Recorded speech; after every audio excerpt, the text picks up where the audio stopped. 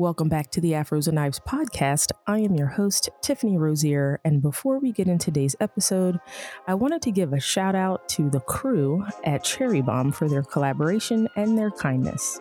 I love the impact that the Radio Cherry Bomb miniseries had and will continue to have. Thank you to everyone for listening in every week. Please continue to subscribe and share that series. And, I get the ongoing privilege of connecting and elevating with Black women every week, and they're doing work that I admire and I love, and they entrust me with their voices and stories. And it's a humbling responsibility of which I am honored to shoulder. So thank you. Now, let's get into this conversation with the sauce queen herself, Chef India Johnson. Chef India grew up inspired by all cuisines, and as a professional chef, her food cooking style is based on fresh, local, and classic ingredients with a bit of a cultural and exotic twist. Her food is an artistic interpretation of many different cuisines that she enjoys, and her craft is ever evolving. She is currently working on the launch of her product line, Sauce Queen. Sauce Queen was created for anyone who appreciates a pantry staple that is made of the highest quality ingredients and is looking to add a little bit of magic to any dish. Her signature sauces are made with familiar ingredients that you use every day, but they're blended with an open mind and a sophisticated palate to help elevate and easily add flavors to your meals. Be sure to visit her website, chefindia.co, to learn more about her Patreon campaign and then how to support the launch. Let's see. Oh, and Chef India also has a pretty fly video series called Sauce, Spice, and Smoke. It's available to watch via IGTV or YouTube, and you have to get into this. You know how much I love some creative food content that has been shot beautifully. Her partnership with Media Lifted Films does not disappoint. This episode is produced with the support of the Afros and Knives patrons. Thank you so much for your constant support. None of this would be possible without you. To become a patron, you can visit the Patreon page at patreon.com/Afros and Knives. And if you're loving this podcast, be sure to continue to follow, subscribe, share, and comment. So now let's get into this episode. All right. Well, I am Chef India Johnson. But as far as like chef, I kind of struggle with that title. We could talk about it. Becoming a chef has become a true journey, and it's something that I always wanted to be called. And now that I'm doing some other things, I feel like I'm more of a businesswoman because I'm just looking into things that I can elevate to and leave a legacy for my family. But yeah, Chef India Johnson is who I am. I am in Atlanta, Georgia, originally from New York, born and raised there for a good bit, but then transitioned down to Atlanta for college, went to Florida for a little bit, and then came back to Atlanta in 2010.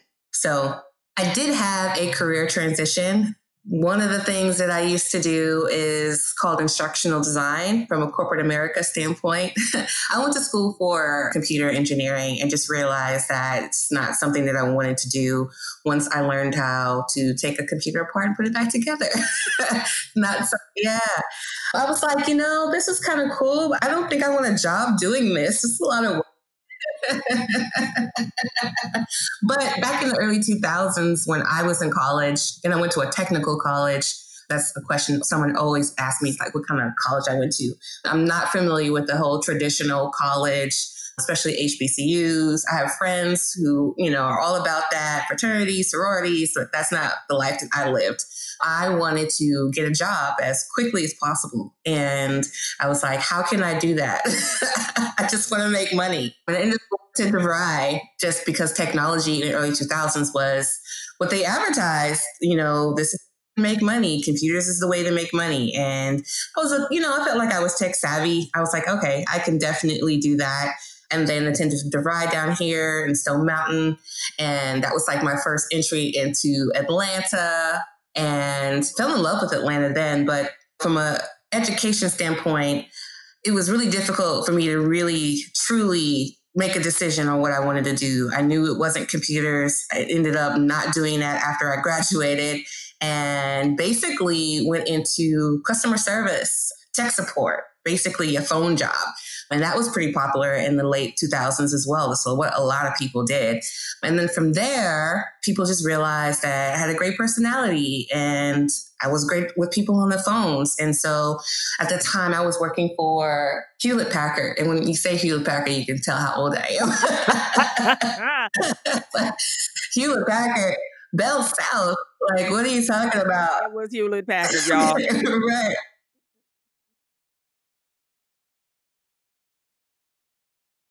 And so I used to do like tech support and customer service for like, and I'm saying wow, like I don't know what you're talking about, but wow, like you know, because the children won't understand what it's like to sit there and wait for your dial-up to connect, and all you got is AOL as a browser. So yeah, right, exactly, right.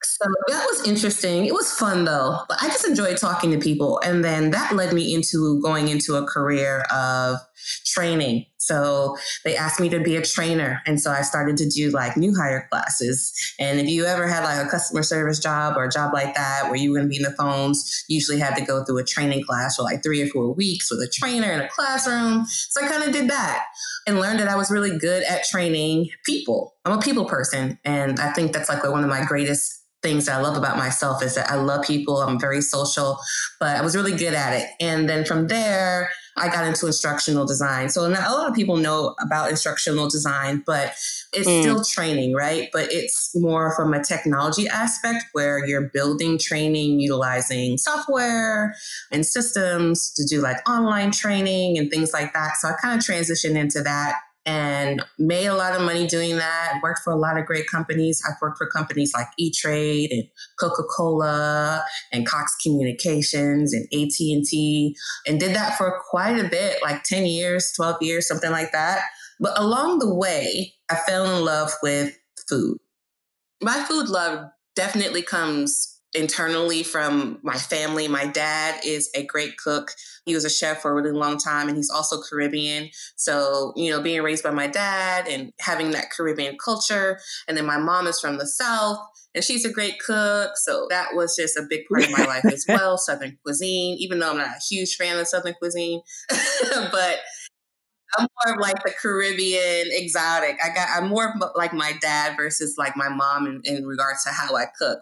But I was always around great food, and I always loved to eat. And from there, when I got to traveling as an adult and working, just going all these different places, I learned the importance of food and all of that. And from there, it sparked my interest to becoming a chef. But there is something that happened before that. So. Yes. Well, I didn't jump right into food. I jumped into wine. My dad was also a hobbyist winemaker. And in my travels, I used to have to go to San Francisco. And while I was out there, I would like just visit wineries and just fell in love with the wine process. And I know my dad did it, but more like as a hobby in the garage. Do that. You know, he's Caribbean, so he'll take any if fruit. It'll ferment, it'll work.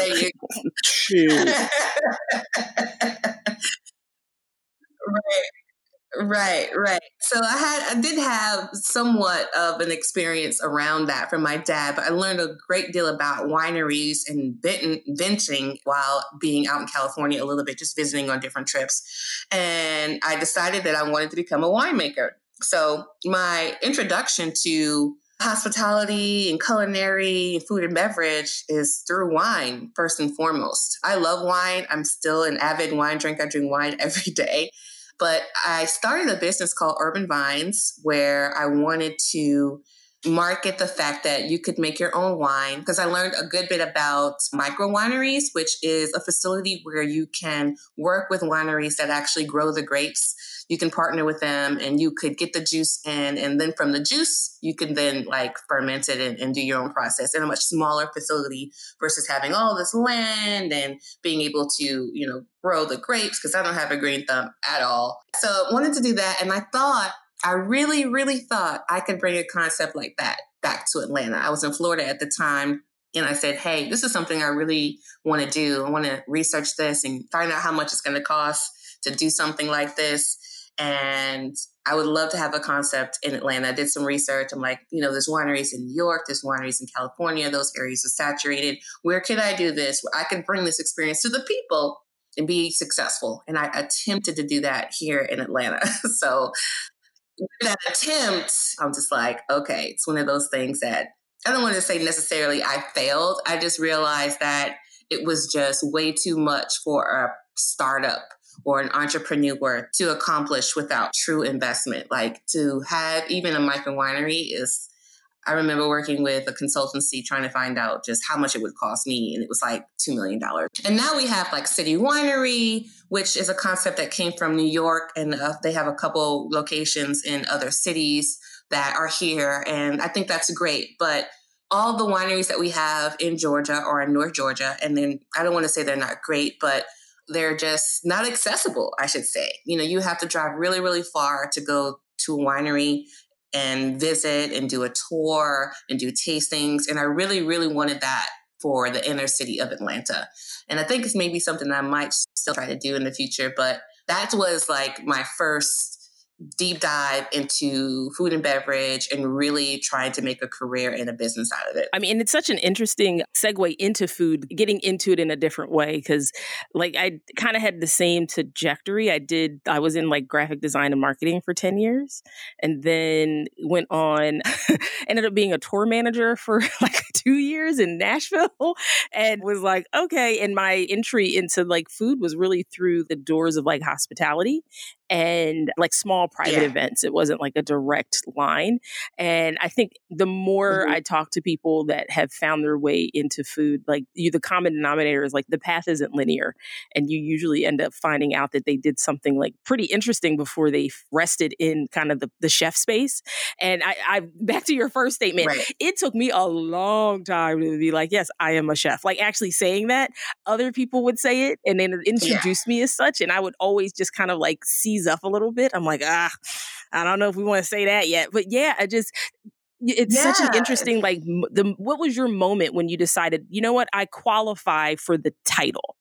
So it's interesting you mentioned like doing events and things of that nature. And that's kind of like how I made my transition. So, with Urban Vines and wanting to like do the whole micro winery concept, this is like when social media really wasn't we have a lot of platforms now that you can choose from. I think we had Facebook, maybe Twitter, Instagram wasn't even in existence yet. Did you have MySpace? Yeah, we had a MySpace. So it was one of those things. And I had a friend who thought I was awesome. And she's like, hey, whatever help you need, I'm here. So, we kind of like used to talk and try to plan and strategize on how I could make people more aware of the fact that I wanted to open this micro winery concept. And we started doing events. And so I would throw small events and dinner parties at art galleries and things of that nature where I would invite people to come and have dinner. And basically, the sole purpose really was for people to try my wine. But I'm very particular about food. And so these events, I would also cook the food myself.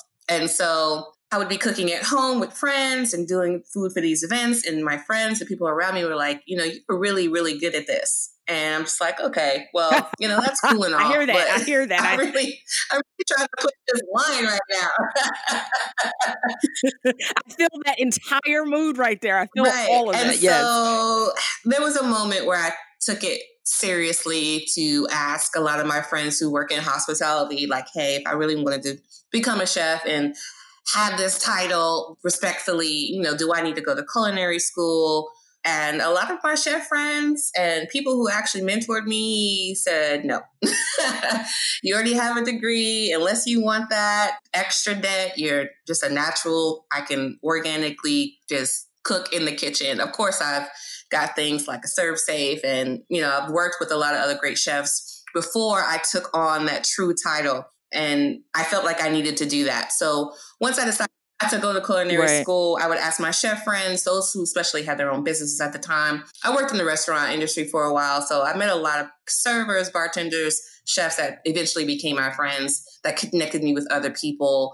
And I got to work with catering companies who needed help at the time, just taking on random jobs. And this is all while I had a corporate job, Tiffany. So God bless you and bless you. Yes. I would get up and go to my corporate job here in Atlanta, 9 to 5, typical 9 to 5. And I'm making a lot of money. I mean, for late 2000s, I'm making at least 80, 90,000 at the time. And I'm still leaving work, going to work at a bar or a restaurant here in Atlanta, just so I could submerge myself in the culinary and hospitality culture and learn as much as I could about it to truly understand how everything worked. And so once I felt like I did all of that and I worked events and worked with other chefs and kind of got like chef's blessing, like, if you wanted to do your own event or cater, you could do this. Like, you don't really need us anymore. And I kind of made that transition basically at that point, owning it. Like, okay, you know what? I don't care what anybody says. I didn't go to culinary school. I myself am deeming myself a chef. And if no one likes it, that's their problem. So from there, I was chef. Well, actually, I was Chef Ramos because I'm married now. So, I go by Chef India now because if anything happens with my marriage, which it to keep this first name, we're going to use it. I get to keep Chef India no matter what my last name is. But yeah, so, chefing for a while for me was interesting because I wasn't a restaurant chef.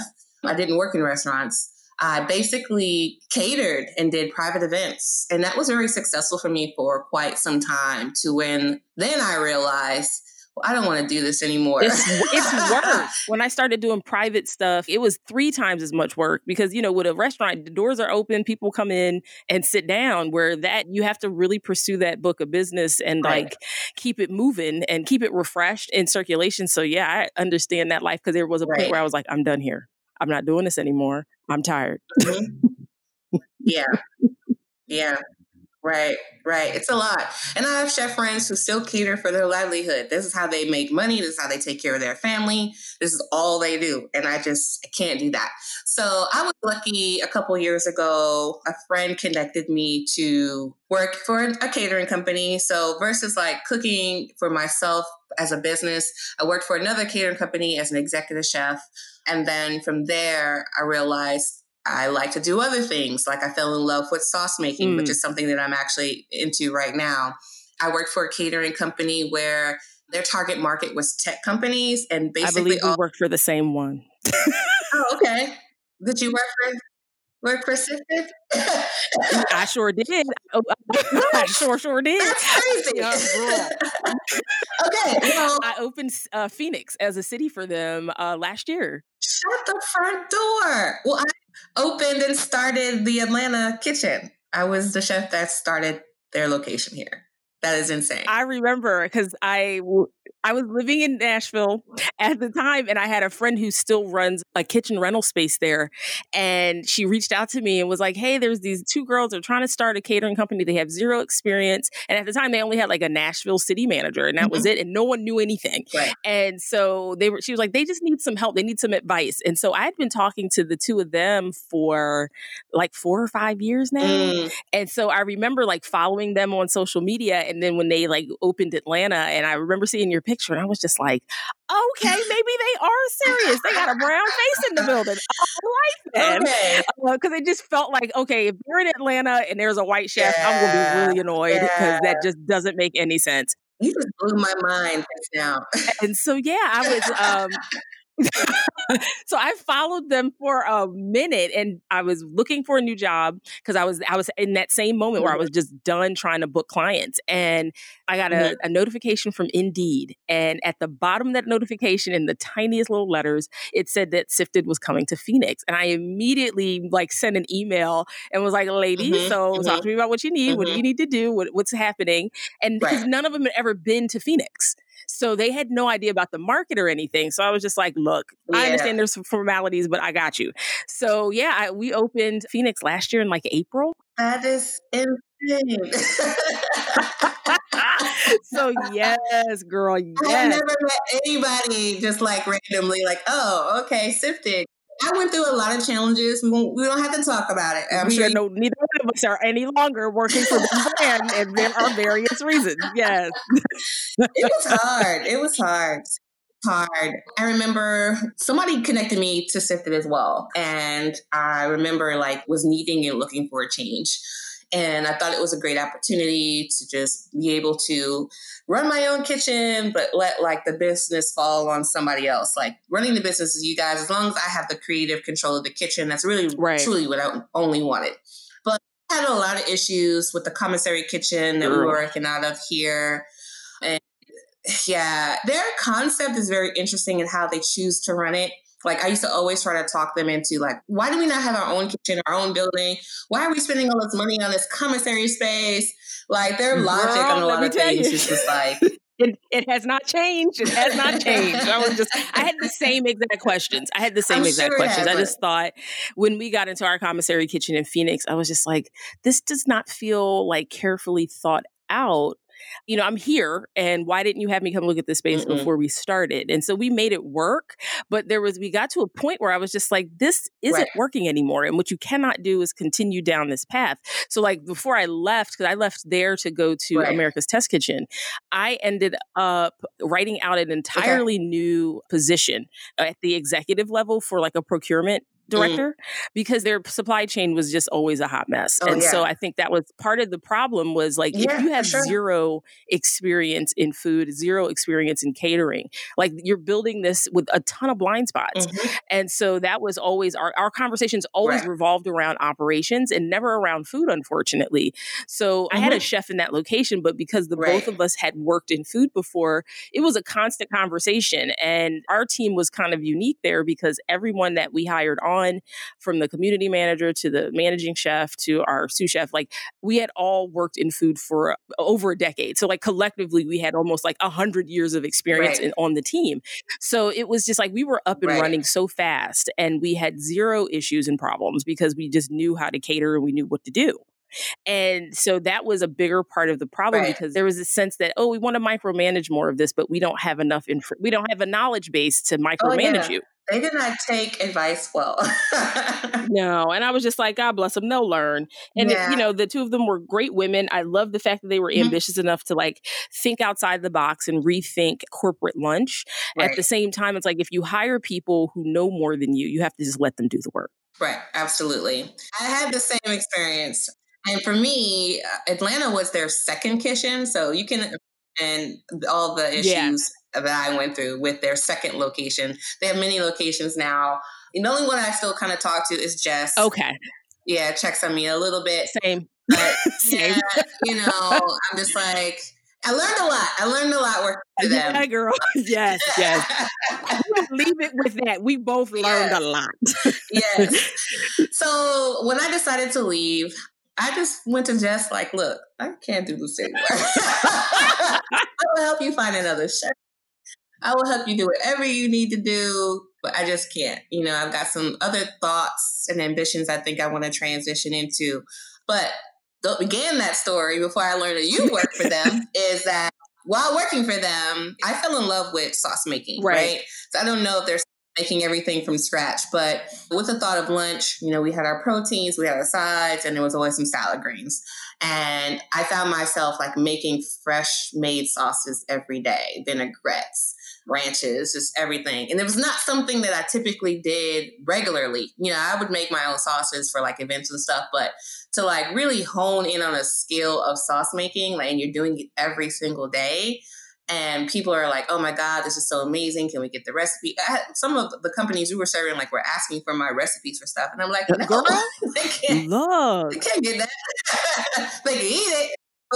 We experienced the same thing. It was we got in and we were doing it's the same setup. They still do everything from scratch, but we leaned into sauces. We did salsas. We did hot sauces. We did we did lean into the same stuff because we were sitting in the kitchen going, okay, what else can we do? And they literally, all of our clients would do the same thing. Can we get the recipe for that? And we're just right. But that just makes you know that it's good, right? So I realized how good at sauce making I was. And I'm a research person. Everything that I do, I look into it. I'm like, okay, I'll have an idea or a thought. And I'm like, well, how do I go about that? And at that moment, when I decided to leave, I wanted to start my own sauce business, which has been a journey for a while now, but we could talk about that.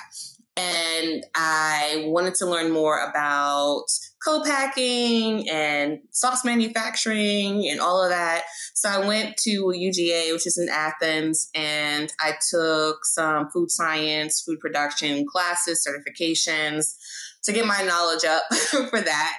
And I'm like, okay, this could be done. Really, I just need to kind of hone in on what recipes I want to develop, make sure that they are perfect, find the right manufacturer, and launch this business. And so that was like the next wave for me at that time when I left Sifted. So it was interesting, though, because I left them and then applied for my own space in the commissary kitchen that we were working out of. So I still saw them every day, thinking I was still going to do some catering, but then it just still didn't work out for me. And I ended up leaving the commissary kitchen. And from there, I was like, okay, now what? So the sauce business is still something that I am working on to this day. But before I could really get into it, I also worked on this project that was really, really, really fun. It's like my most favorite project of my entire career of what I was doing. And I don't know if you're familiar, but Martell Cognac had this project called Martell Home. And it's a concept where they have like these huge mansion parties and they do them like in different cities. And their ambassadors are usually some sort of celebrity. So for Martell, it's Quavo from the Migos. I mean, they use him a lot in their marketing because they're marketing to Black people. Right. Like they want us to drink Martell versus Hennessy. And let's just be honest. It is better than Hennessy, to be totally let's be real. But they, utilize Quavo for the marketing to our communities for people to drink Martell. And so they did a big Martell Home mansion party here 3 years ago. And a chef friend of mine was working with that project for help. And I don't know if you're familiar with Ghetto Gastro. Ghetto Gastro is a group of guys out of New York, really dope. But they are like the chefs of Martell. So basically, Ghetto Gastro was here in Atlanta. I got to meet them. And once they found out I was a chef, they were like, well, we need some extra hands for this mansion party. Do you want to work that night? I'm like, yeah. Yeah, I do. Thank you. Yeah, sure. Of course I do. And in doing that, I met some really cool people from Martell and learned that they were going to be working on a smaller project here in the city and they might potentially need a chef. So after some time, I guess those conversations developed and it was something that they were really about to, move on. And I got a call from their lifestyle manager at the time, Karine Latif, called me, got my number from somebody. It was like, hey, I'm trying to get in touch with her. Got in touch with me and said, hey, we're doing this concept. We're going to do like a beta run with Interscope Records. We want to do a dinner party. We've got like this penthouse apartment. Come up with the menu and tell me how much it's going to cost and we'll have you do it. So I did that and it was so much fun. And from there, I learned that they wanted to continue it. So I got to be in those conversations. They basically offered me to be their resident chef. And I did that for 2.5 years. And so working for Martell was interesting. I got to drink every day. I like to drink, if I didn't say that before. I gathered. You good. They had a great cocktail program. They brought in a mixologist. So I got to taste and experience a lot of great cocktails. I got to creatively put my food in front of people, which was the most awesome. We're talking about celebrities. We're talking about influencers. Any and anybody came through that penthouse. And I was able to create my own menus. Of course, we took into consideration dietary restrictions, things like that, which we could find out from people in advance who we knew were going to attend that night. And I just got to do a lot of great food creatively. It's like, I feel like it's a lot of my best work visually because they always took like pictures and videos and stuff. So it was a great time. It was a great time. And then that project sadly ended towards the end of last year. So it was interesting because I was pregnant with my son last year. And I had to tell Marcel, like, okay, so I'm pregnant. I don't know if it's going to be cool to have a pregnant chef at your Martell events, but right now you really can't tell, but eventually you're going to be able to tell. So we need to come up with a plan. Martell, that project kind of had like on and off time. So we would like go doing events. And when we did events, it was like maybe 3 or 4 events a week. So that basically became my career. It was my job. Like I didn't cater for anybody else. I didn't take any outside requests. I only cooked for Martell for like 2.5 years because it was enough money for me and it was a lot of work. And so we would also have off times where we weren't doing that project or events for like a month. We would take like a break, a month or two, and then kind of get back up. And that was due to budget reasons. They would only like provide a budget for like 3 or 4 months. And then they would have to work on getting another budget for another 3 or 4 months. And that's just kind of how it worked. So when I got pregnant last year, I was still doing it. And it was like through the summer. And then we were getting ready to come up on a break anyway. And so we were supposed to come back to do that project in October. My son was born in November. And I was like making plans to have another chef at my place just in case. And then they wanted to like move the location from where we were to another location. And then we were supposed to go to the Lowe's. Like the Lowe's Hotel in Atlanta has like a resident side. And so they were looking to do the same thing, set up like a penthouse situation. And that kind of fell through. And so because they felt like the project had run like 2 years, they're like, you know what? We're good with this. So at the end of last year, we got calls and emails like, Martell project is not happening anymore. And so at the end of last year, I was like, fuck. Like, okay, what am I? All right, y'all. I just had a baby. This is what I've been doing for the last 2.5 years. Like, what am I going to do now? And so at the same time through Martell, I had been working on my sauce project concept, right? So I went and got all these certifications, found a manufacturer who I felt could manufacture my products, went through the whole FDA situation, which takes like months to get your products FDA approved. It's all this testing. You got to make sure your products can be put on the shelf and they don't kill anybody, basically. So went through that whole process. And then at the same time, when I got the bad news about Martell, I got also the bad news that my manufacturer was closing down. So I was really at a point to where I had went through all these processes, testing, money spent, and investing in getting the sauce line launched. And then my manufacturer says, wow, they're shutting down. Okay.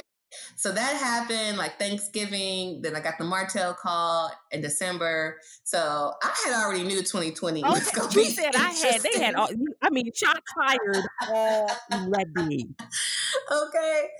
Good night. Man. So yes. So, it was fine. Things happen. I'm a person that adapts. I'm like, okay, I'm always just like, okay, well, what's next? What can I do next? And so, I just took some time off. My son I have 2 stepsons, but this is my first child. So like learning how to be a mom and an entrepreneur at the same time has been really difficult. It was difficult for a while. He's 7 months now. So I feel like I have a flow of like what I'm trying to do and how I manage my son in the process of being a mom and also spending time to make sure I get work done on the projects that I'm currently working on.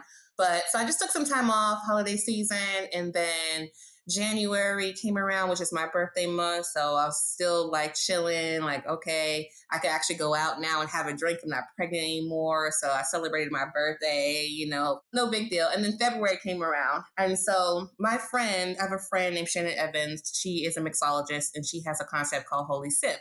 And with her concept, Holy Sip, she travels the world. She's a world traveler. She loves to travel. She likes to travel the world and throw dinner parties, and it's called Holy Sip. And so she's from Jamaica, and she travels to Jamaica all the time.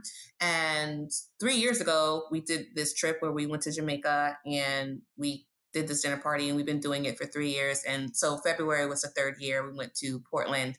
If you're unfamiliar with Portland or Port Antonio, it's like the side of Jamaica that you need to see. Okay. It's going on the list. It's going on the list. Yeah.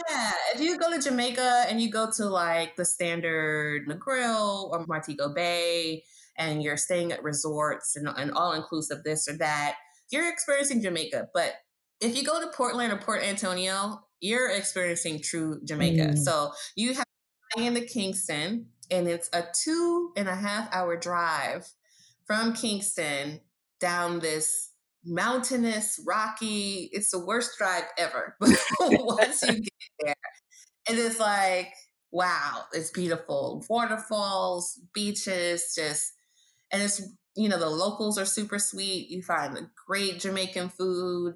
They have like this open air market in the city part of it where when we do this dinner party, we go and we shop locally for ingredients, produce, meats, seafood. And it's just so much fun. And then we usually have a dinner party at like a villa or something that has a great view. Shannon is into like design and decor. So she usually like not only makes the drinks, but she sets up the whole situation. And I shop for the food. I cook the food. We have a great time. We spend some time in Jamaica and then we go home. So it's usually a great thing. So I did that in February and I think we'll continue to do it.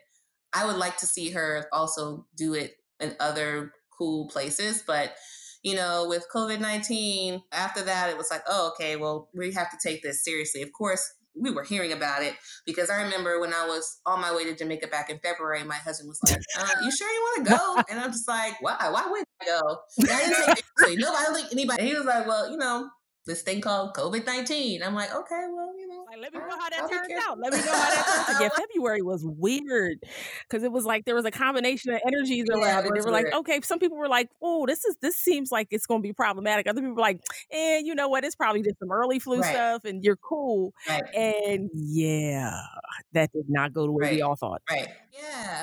No, it didn't. So when I came home, I was like, oh, okay, this is going to be a thing. And we have to be super careful about this.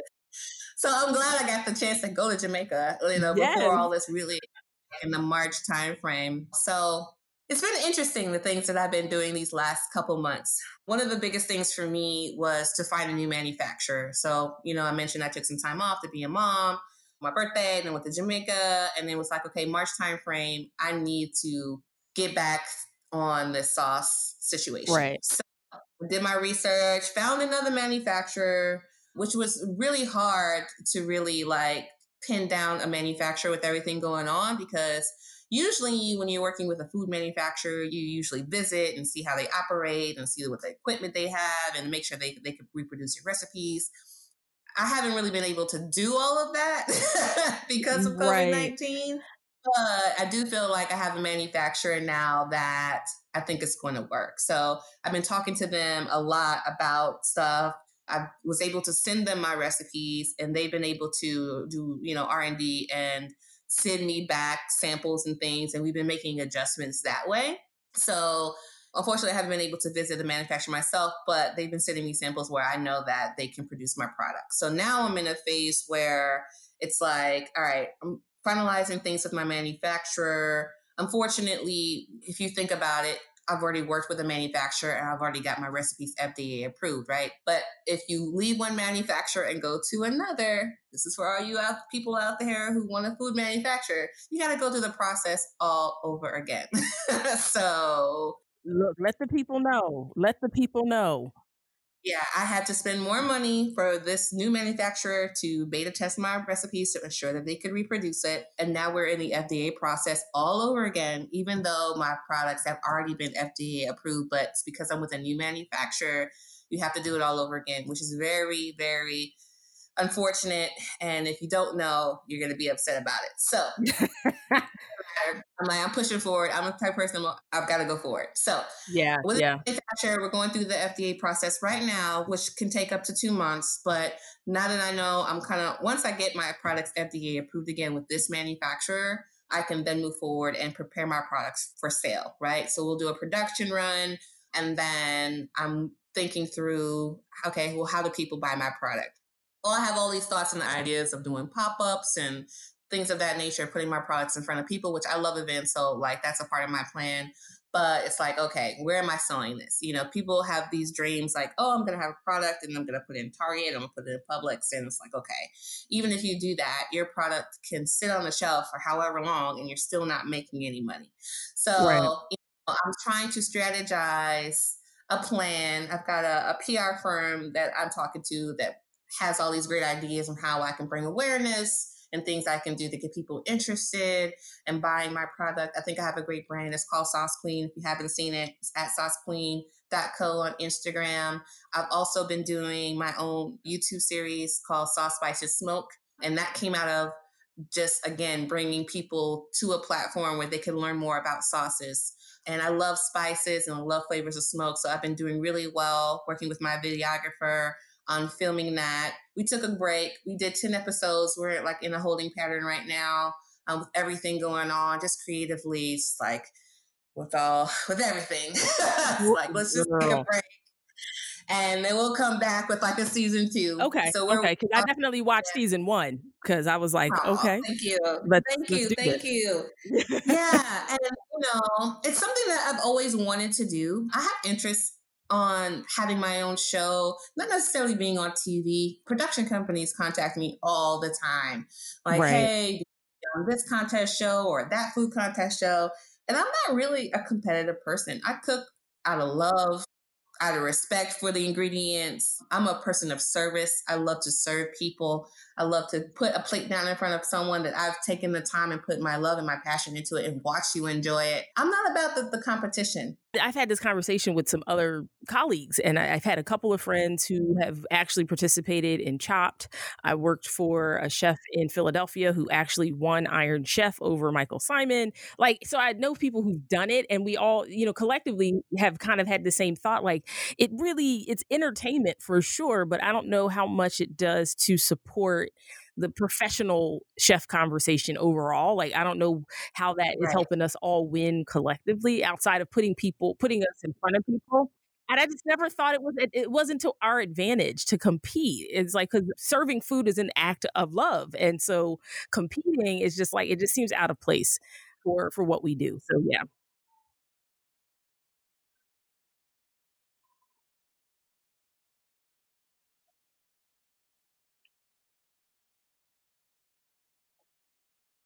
Yeah.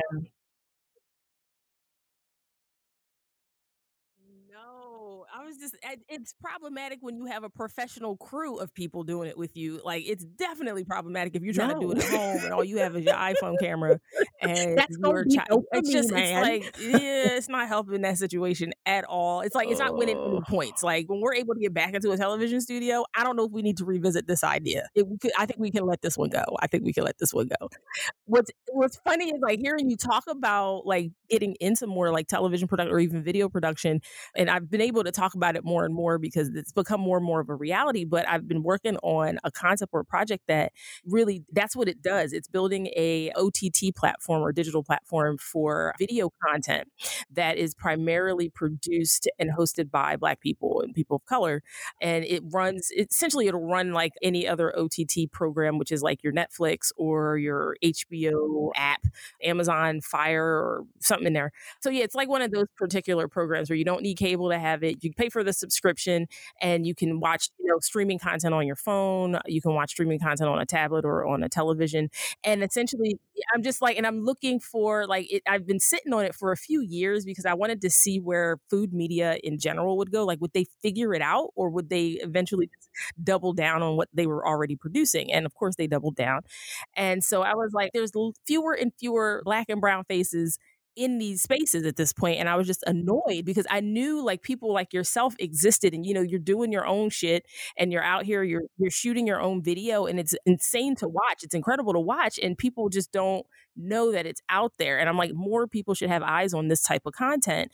And so I'm like, what do I do about that? And so I was like, well, why the hell not? Like, I watched Tastemade come into their place. And, in the very beginning, they had some incredible content. Like, I remember first being introduced to Chef Nyesha Arrington through a series that they had produced there. And it was like a little docuseries about origins and origin stories. And so I remember watching and immediately, like, was in the middle of watching her episode, and I sent a tweet to her to see if I could stage in her kitchen. Like, it was just that dope. And at the time I wasn't working in a restaurant and I really had no interest in it, but I just wanted to like be in her space and like be in the restaurant and really catch that energy in person. And so once I got all into Tastemade, I bought my subscription. I was really into what they were doing. Everything was super diverse and it looked great. And then like a few years in, they just kind of did the same thing like the Food Network did and the Cooking Channel did. And it just got homogenous and stale, and they stopped telling really interesting stories. So I walked away from it. And then a few years ago, I get this LinkedIn message from their director of content. And she had just taken the position. She had been in the position for maybe a month. And she had reached out to me because I had submitted like a resume. I'm one of those people, like, if I see there's a problem, I'm going to go see if I can fix it from the inside out first. And so I was like, what can I do to get in y'all's business a little bit? And so she reached out to me and we had a quick chat because I just wanted to let her know, like, look, in the beginning, you guys were doing the shit. And now I don't know what the hell happened over there, but you need to revisit the original vision for what you're doing. And she was like, you know what? I agree. And this is why I'm happy to talk to you. And so I guess she must have Googled me because I made 2 professional level cooking videos on YouTube a long time ago when I was living in Nashville. And so I don't talk about them videos. I don't need anybody to go watch them joints. You don't have to get involved with them joints at all. You don't have to watch them things. Don't even worry about Googling that stuff, y'all. Don't even jump on there. But I just wanted to see what the process, I was curious about the process of producing really high-end cooking videos because I was curious about like the back end of it. So she found them and she reaches out again and she's like, are you still making these? I'm like, yeah, no, that was not something I was signing up for. So I was like, no. She was like, well, you should think about doing these again. And I was just, it's so funny that television production or video production has been a part of my career since I started working in food. Like when I was going to culinary school, I was going to Le Cordon Bleu. I was working at Little Godiva chocolate store next to this Macy's, and people would come in and they would grab a stool and sit at the counter for hours like I was serving liquor and chat it up. One guy actually came in and actually asked me to open a tab. I was like, sir, that is not how this works. You buy your items and you go home. So I was like, what? He was like, I just like hanging out here. You always have so much information and you're just really engaging. And so every time someone would leave that shop, they would just go, you should be on television. You should be on television. So that's just been a part of my universe and in the background for a long time. So that's awesome. Well, we definitely should talk more about that. Yeah. And Tiffany, it's taking a while to get there. So like the idea of that, of what I'm doing now, I've had it for years now. And I've it with other videographers, right?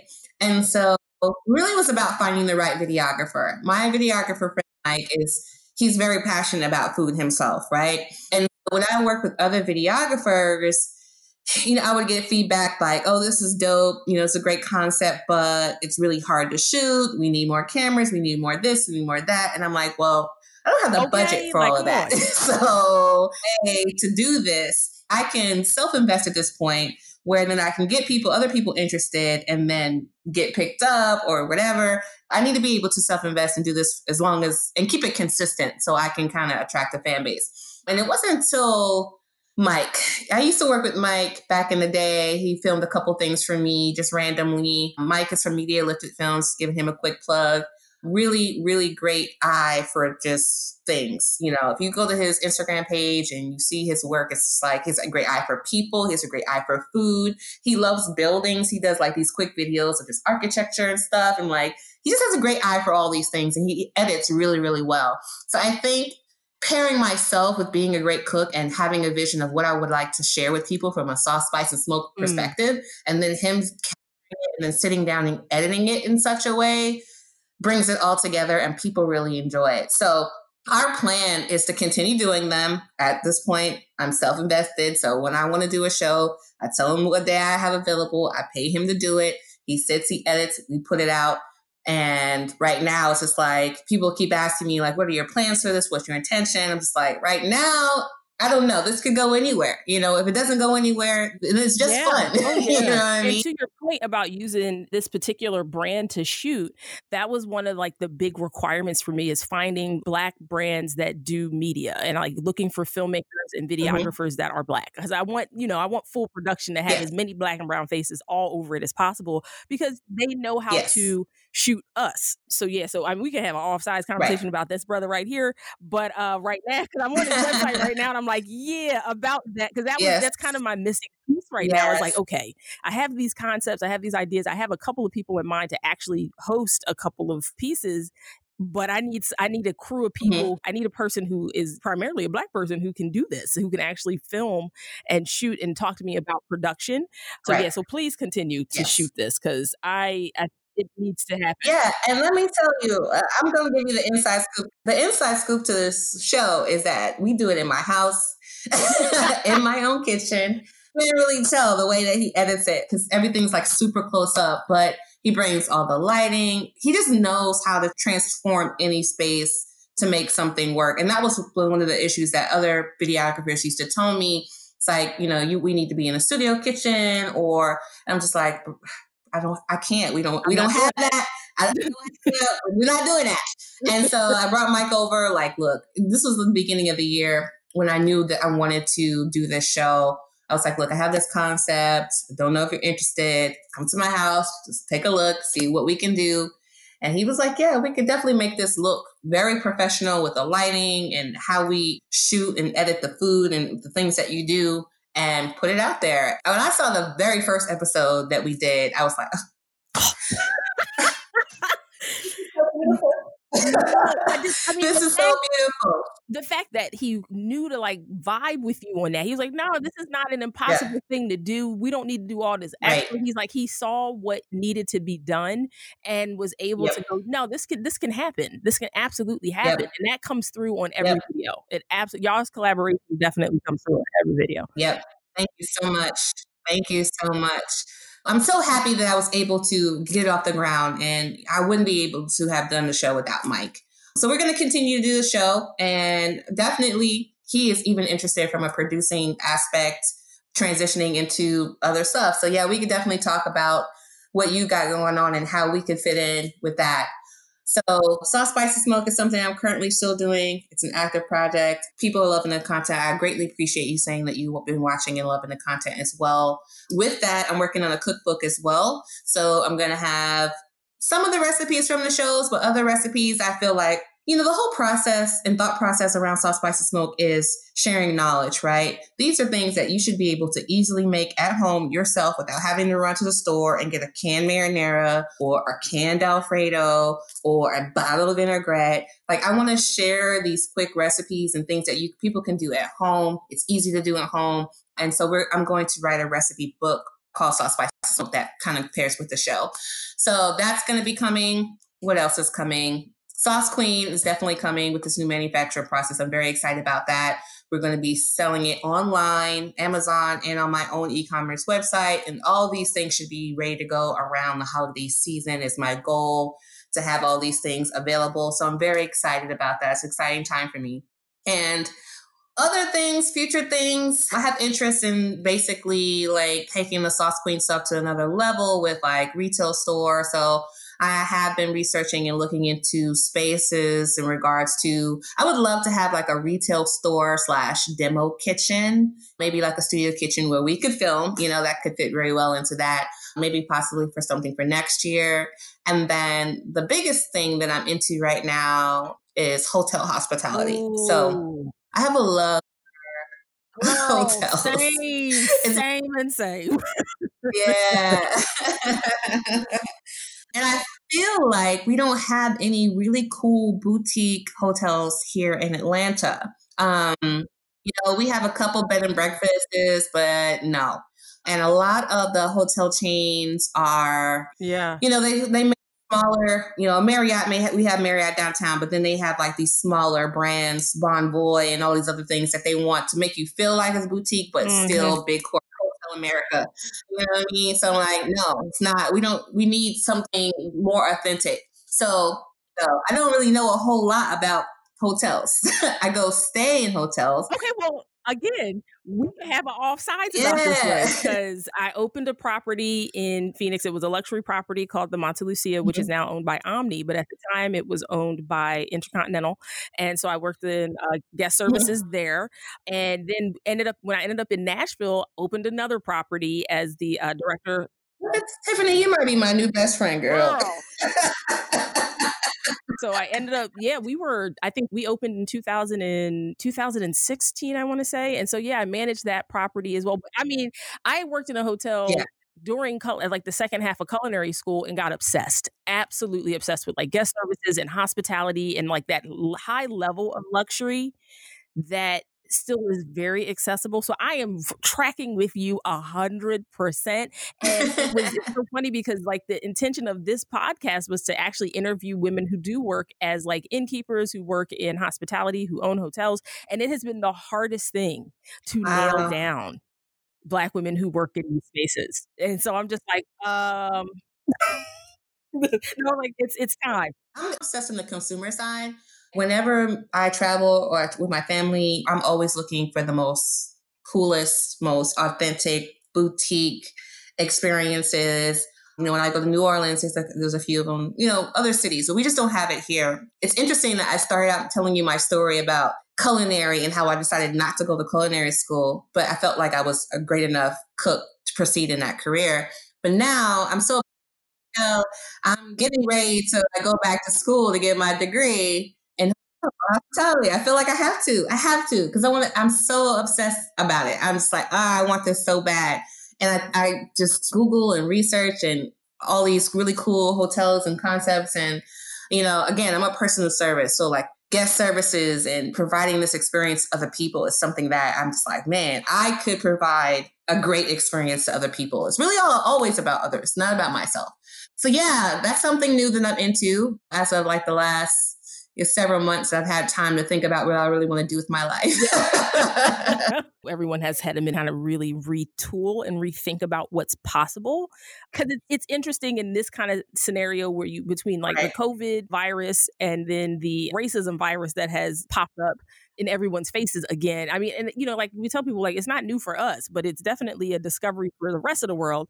And I think between those two things, we've had to pivot quite a bit and process a lot. While it's messy at the moment, it's not always going to be thus. Now is not forever. So you have to think past what's happening right now, because the window will close and it won't open again for a minute. And you need to think about what's possible, because all the systems you had depended on all this time are being dismantled, pulled apart, reevaluated. They're going to change. So the question is, how do you fit, and how do we continue to innovate even past that point? It's like, okay, so now that the world is catching up with what we already knew and already knew how to do and had already been addressing, how do we continue to move the world forward?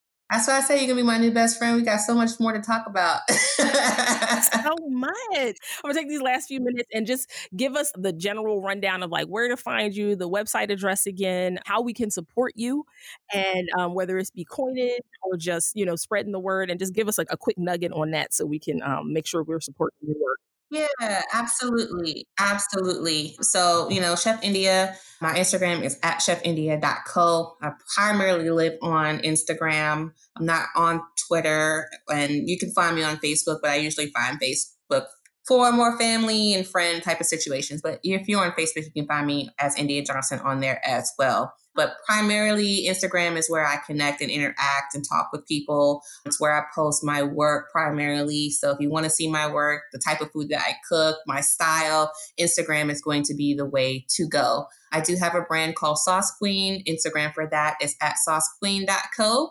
And that is solely branded for my sauce line products that are going to be coming out this fall. You'll see a lot of the Sauce Spices smoke videos that you can also find on YouTube that are out there that kind of support that brand. So I would appreciate it right now if you go out to YouTube, look at my Sauce Spice and Smoke videos, comment, like, subscribe. That's the one thing that could be really helpful right now as far as the current things that I'm working on.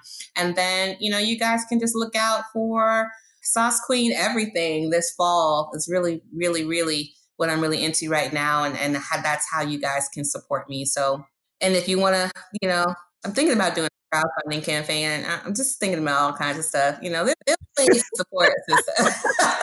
Look, I mean, hey, it's definitely like that thing to think through. I've had so many like internal conversations about, okay, how are we funding any of this right now?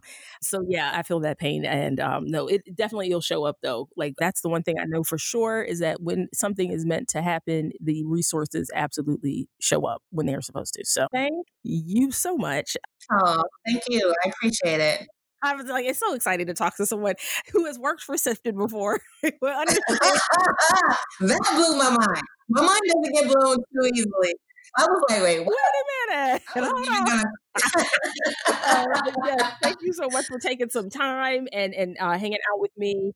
And I'll make sure we get all that information onto the episode page for you so people know exactly. Yeah, absolutely. And please keep in touch because definitely. Yeah, we've got a lot more to talk about. That's it for this week's episode. Thank you so much for listening in and being a part of the Flyest Click in podcasting. Thank you to Chef India for spending some time with us and sharing her story. If you love these conversations, be sure to download, subscribe, comment, and share. You can get further connected with the Afros and Knives community by following us on Instagram, Twitter, and Facebook. And be sure to visit the website at www.afrosandknives.com. And there are some pretty dope t-shirts in the shop right now. So go ahead and get you some before the summer is over. Afros and Knives does not work without the financial support of our Patreon community. So to become a patron, please visit patreon.com/afrosandknives and pledge your monthly support. We are working on expanding into video. I am going to be doing some part 2s for Patreon members only. So it'll be part 2s of favorite conversations I've had and that conversations that you've enjoyed. So you're definitely going to want to be a part of that. And the only way to get access is to be a patron. And you don't want to miss out.